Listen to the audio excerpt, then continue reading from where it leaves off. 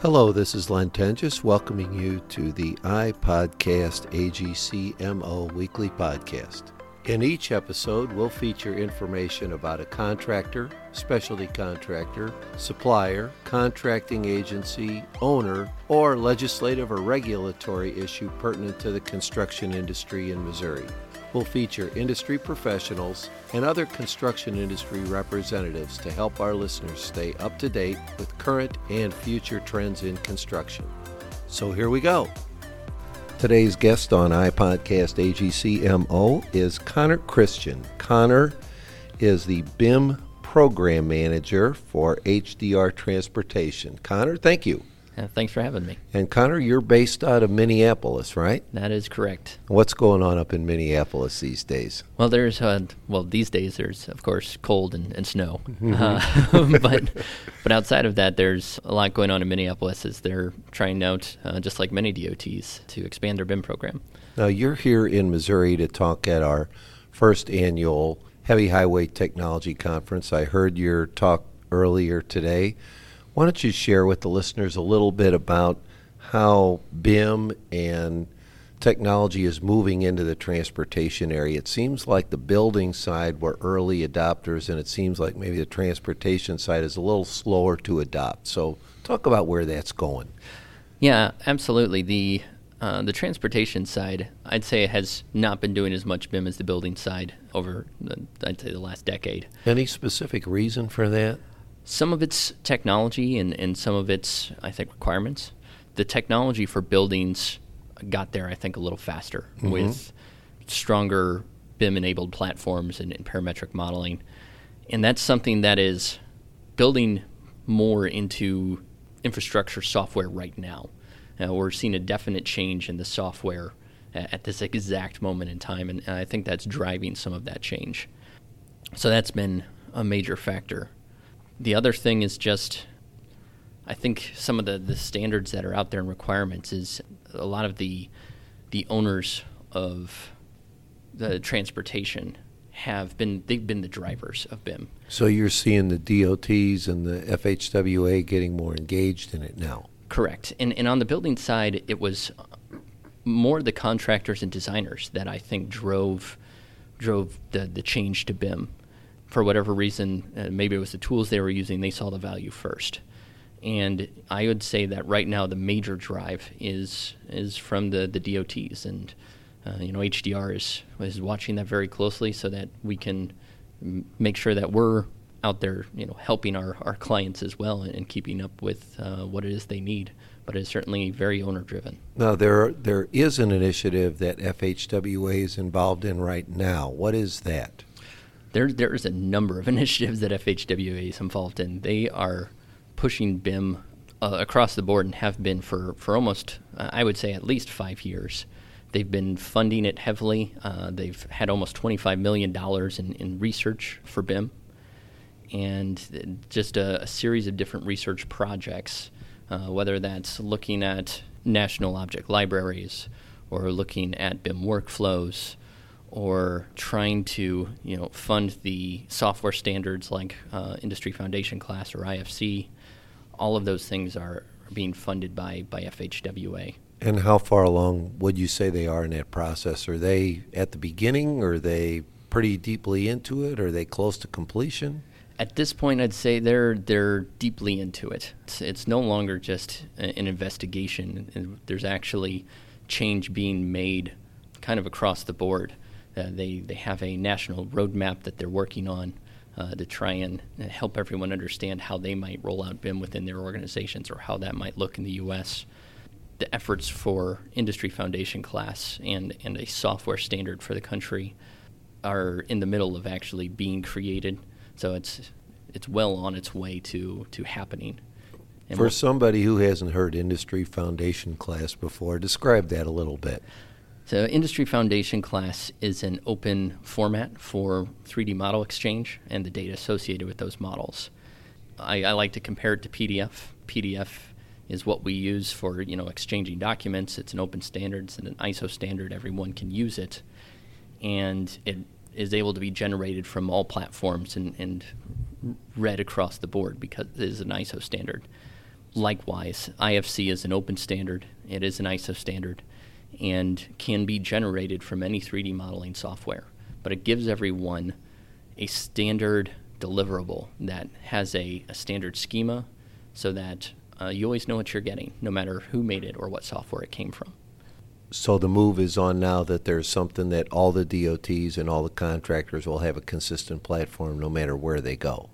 Correct. That's the idea, is to try and make it a little more software agnostic in the industry, which is honestly good for everyone. It's good for the DOTs, it's good for contractors, it's good for designers, because we can start focusing in on whichever tools make us most effective at our work, instead of choosing just the tools that allow us to give a particular deliverable. Now, who are some of the early adopters when you're looking across the country? We've got 50 DOTs, we've got all sorts of agencies out there. Who are some of the early adopters that are making this actually happen? Yeah, the early adopters, Utah is always at the top of the list. They have a lot of projects, pilot projects that they're working on, and have just been very progressive. They've had at least a dozen pilot projects that were full model deliverables, as in no 2D documents, and it's been impressive to watch their efforts. That's pretty aggressive. It is. It's very aggressive. Iowa is a front runner that they've done a lot of investigation. They've had a model-based delivery project. Illinois and Illinois Tollway, Michigan, Wisconsin, New York. These are definitely some of the states that are really pushing their BIM programs, and more are jumping in every day. I'm seeing Pennsylvania and Montana. So it's all over the country. It's not any one particular DOT. It's really, it depends on the flavor of how aggressive the DOT is in really pushing this and adopting it. Correct. And everyone's taking their own approaches to it, which is it's fun to watch the different behaviors, whether it's let's just throw things against the wall and see what sticks, or let's very methodically go through this process and make sure we get it right. But everyone's trying to get there in their own way. Now, there's also a consortium of states that are working to build something, and there's like 20 states involved in some project. Can you talk about that a little bit? Yes, that is the Transportation Pooled Fund 372 is the official term. Whatever that stands for. Yeah, but it's the BIM for Bridges and Structures project. And it is 20 different states, plus the FHWA and the National Institute of Building Sciences have all pulled together their funds, and it's a 5-year project with a goal of creating the U.S. software standard for industry foundation classes, for IFC, for bridges.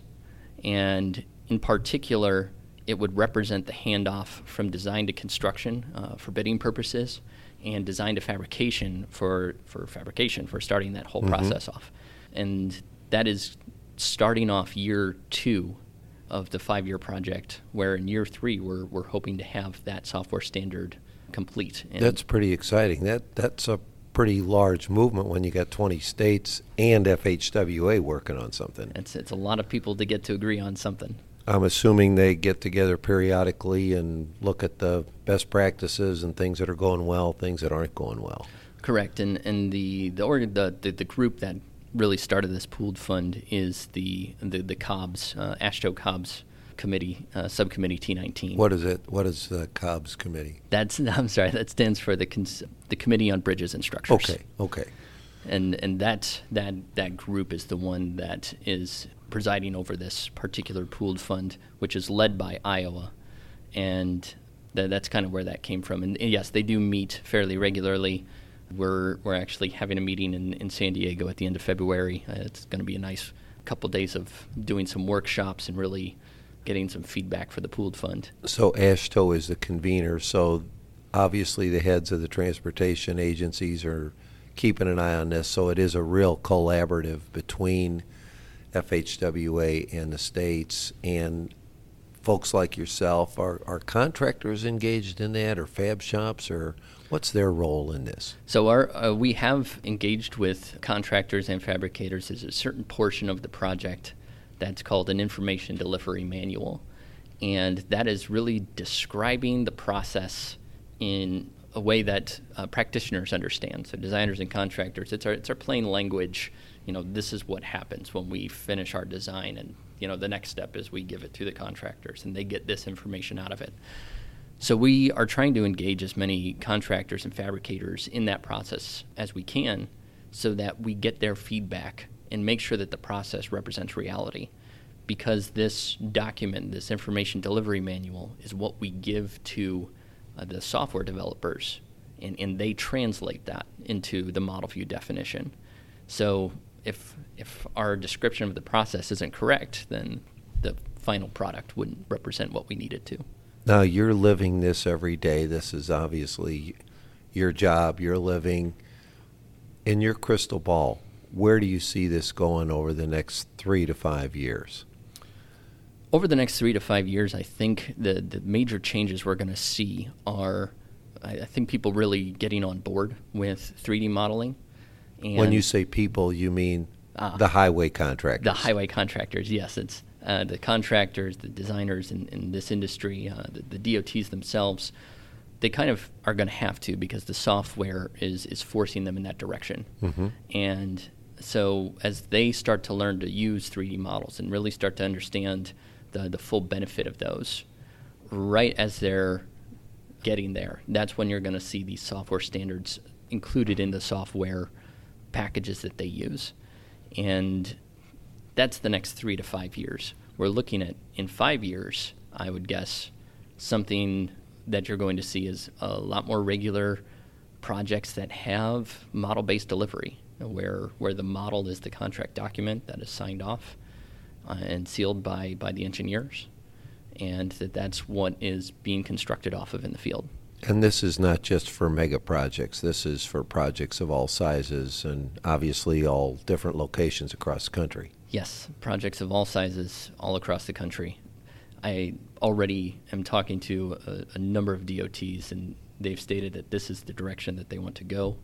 A great example would actually be PennDOT, who last year, near the end of 2019, hired HDR to be a consultant to them to help them in a project they're calling Digital Delivery 2025, with a goal of having model-based deliverables by the year 2025. And they're just the first of many states that I think we are going to see going that way. So if I'm a contractor, if you're talking to me one-on-one as I'm a highway contractor, what am I doing with my staff and with my team and with my operation to get prepared if I'm not already there? There's a couple steps that I think contractors could be taking. One knee-jerk reaction would be to go out there and buy the same kind of software that designers are using, the BIM software, and that might not be the best way to go, because the plan moving forward, particularly for something like IFC, is that we're able to exchange this information to contractors in a way that the systems that are made for their work are able to digest it. A good example right now is there's always trying to go from, say, Bentley to Trimble Business Center. Mm-hmm. That is, the designers are making stuff in Bentley. The contractors are trying to get into Business Center, and it never really quite works the way we'd like it to. So IFC is supposed to be something that helps solve that problem, because when you have two software companies that are regularly changing their software, it's very difficult to try and make them line up with each other. Mm-hmm. But when there is a standard export that is an international standard that Bentley understands they have to export and Trimble understands they have to import, no matter what changes they make internally, that export and import will always be the same and understood. And that's going to be a powerful tool for contractors moving forward. And looking towards a future where they're able to digest those models and understand them is, I think, the place to look. So don't run to the software store right now. Just stay informed. Where would I go to stay informed? Is there a website? Is there some portal that I can go to and read up on this and stay abreast of where this is headed? There is going to be some communication mechanisms put out there. As part of the pooled fund, we already have a website that we have stood up, which is called BIMforbridgesus.com. Okay. And BIMforbridgesus.com. Correct. And if you were to go to that, right now it's just a landing page that says, if you're interested in this, let us know, and it collects your information. Within the next year or two, that is supposed to become a full kind of communication collaboration site for people to start learning about it and actually being able to interact with what they would like to see in that standard. So that's one place. But there's going to be some other communications. FHWA is working on a project now where they're going to be putting out a national roadmap and have some case studies and communications that they're putting out. I am not entirely sure what venue they're putting that out in, but it's something to watch for. And those are two good places to start. Well, Connor, I appreciate your being at our BIM conference today, at our Heavy Highway Technology Conference. I appreciate HDR Transportation taking a leadership here, and really appreciate you sharing this with our listeners today. Absolutely. Thank you for having me. Thanks again for listening. It's easy to subscribe to iPodcast AGCMO on almost any podcast platform that you use. We hope you do subscribe and continue to listen as we move forward with this important project for the construction industry. To access our prior podcasts, visit www.agcmo.org, not only for podcasts, but for additional information about AGC of Missouri.